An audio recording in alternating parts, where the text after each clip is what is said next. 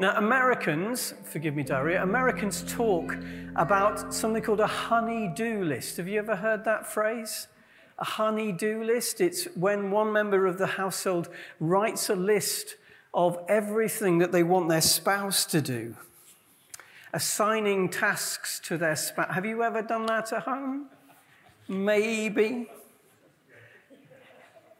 Why do we dislike these jobs so much? Well, sometimes we find it hard to get around to doing what needs to be done simply because someone else is telling us to do it.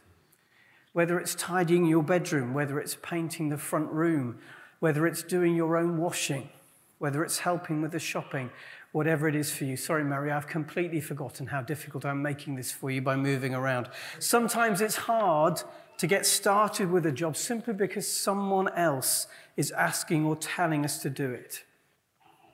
I wonder who writes the honey-do lists in your home.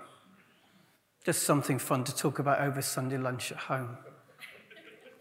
And what's the worst job of paid work you've ever had? Well, for me, it's a tie. One summer I worked in McDonald's for 10 weeks.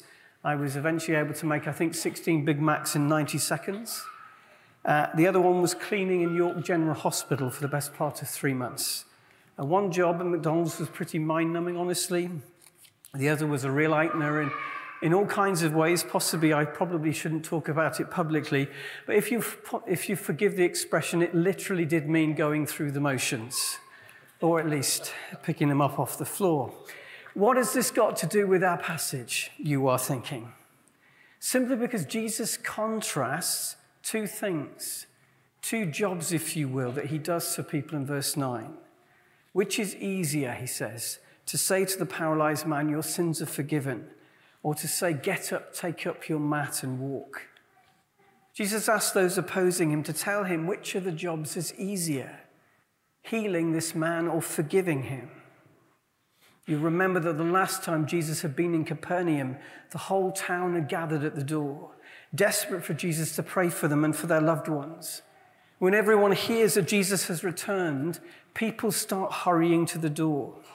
But when these friends, who have obviously hurried to pick up a friend who was paralyzed and brought him on some kind of mat, being held as a kind of stretcher, when they arrive, they can't get anywhere near Jesus. Teachers of the law, of course, have made sure they're in the front row. They're there to pass judgment on Jesus, to evaluate whether his teaching is kosher or not. But these friends are undeterred. Unsure how often they'll have the chance to ask Jesus to heal them, they're not going to go home without asking the question. So they go up on the stairs on the outside of the house and start attacking the roof. I guess the teachers of the law sitting in the front room would have been some of the first to have stuff dislodged from the roof starting to fall on them. You can imagine how scandalized they were. I mean, let's face it, it is pretty outrageous to start to remove the roof because you can't get in through the front door. But I am guessing also that Jesus smiled. Verse 5 tells us that when Jesus saw their faith, which has got to mean, I think, their boldness, their determination, to use a Yiddish word, their chutzpah. When Jesus saw their faith, he said to the paralyzed man, son, your sins are forgiven. Now, if the teachers of the law are scandalized by somebody breaking in through the roof, they're beyond horrified by what Jesus has just said. Jesus delivered the man in the synagogue without claiming to do so in anyone else's name. And here, Jesus forgives someone without calling on anyone else's name. He claims the right to forgive, just as he claimed the right to deliver in his own name. As the teachers of the law say, that's got to be a claim in some sense to be nothing less and nothing other than God. That's why Jesus challenges them. Which job do you think is easier, to forgive or to heal? Have to imagine, I think, their horrified, seething silence. We have to imagine the tension in the house as everyone waits to see what Jesus will do. The teachers of the law are horrified that Jesus will pronounce forgiveness. The friends of the paralyzed man are horrified that Jesus might change his mind and not heal their friend as well. And Peter is horrified looking at the state of his roof and wondering if anybody is going to heal that, because he's pretty sure that's going to go on his own honey-do list pretty soon.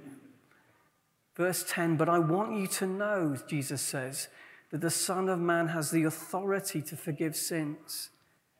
Forgive them in his own name and in his own authority. And the evidence that Jesus offers of his right to forgive is his ability to heal and restore. So he said to the man, I tell you, get up, take your mat and go home. He got up, took the mat, and walked out in full view of them all. So Jesus heals as a way of proving his right to forgive. I don't know about you, but sometimes the jobs on the honey-do list take time to get started. But sometimes it's because they are the hardest ones. Neither of the jobs Jesus is doing here is an easy job for him. Matthew 8:16 and 17 tells us, he drove out the spirits with the word and healed all who were ill. This was to fulfill what was spoken through the prophet Isaiah. He took up our infirmities and bore our diseases, took them up and bore them to the cross. Why are they not easy jobs for Jesus? Simply because both bringing healers and bringing forgiveness depend on the cross that is yet to come. Healing and forgiveness are two sides of the same restoration. They're two aspects of the same work. And that restoration comes only through the cross and the resurrection of Jesus. I think we see that there are times when we read the Gospels, like at the Mount of Transfiguration or in the Garden of Gethsemane, to name just two. There are times where we glimpse just how difficult it was for Jesus to get started on the impossibly difficult job of bringing healing and forgiveness into the world. Which is easier for Jesus? Neither is easy. They are costly. Forgiving sins or healing someone depends on that walk to the cross, depends on that dying in agony, depends on rising in glory. Neither is easy, not because he couldn't do them, but they are costly to Jesus himself. He paid for them in blood. Healing and forgiveness are both part of the restoration that Jesus longs to bring to us all and to each one for whom he died and rose. He did it for each of us to bring us forgiveness, and it was incredibly hard, and it was a task at the Mount of Transfiguration, a road at the Mount of Transfiguration that he struggled to begin. So remember who it is to whom we're speaking when we pray. He has paid in blood to take up our infirmities and heal our diseases. He has paid in blood to enable us to be forgiven. So make sure you ask for everything for which Jesus has already paid. And second, let's be bold. I love the fact that these friends would not let anything stand in their way. They weren't going to let the opportunity pass by.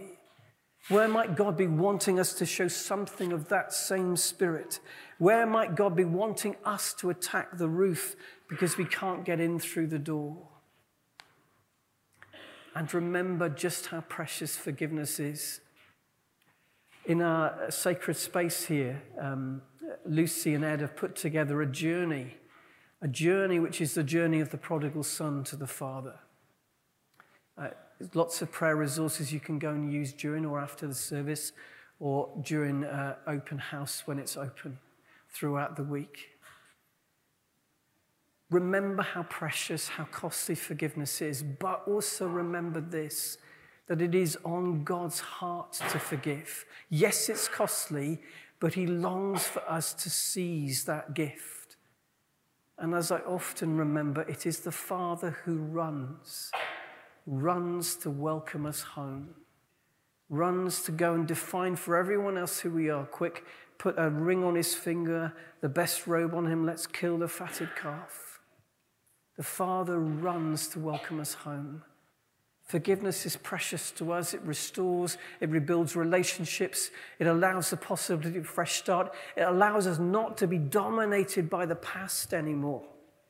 It's precious. We should seize it, and yet we should remember just how much delight God takes in forgiving us whatever we have done. It's costly. Let's seize that gift. But let's remember the delight in which God takes in forgiving us. The Father runs to welcome us home.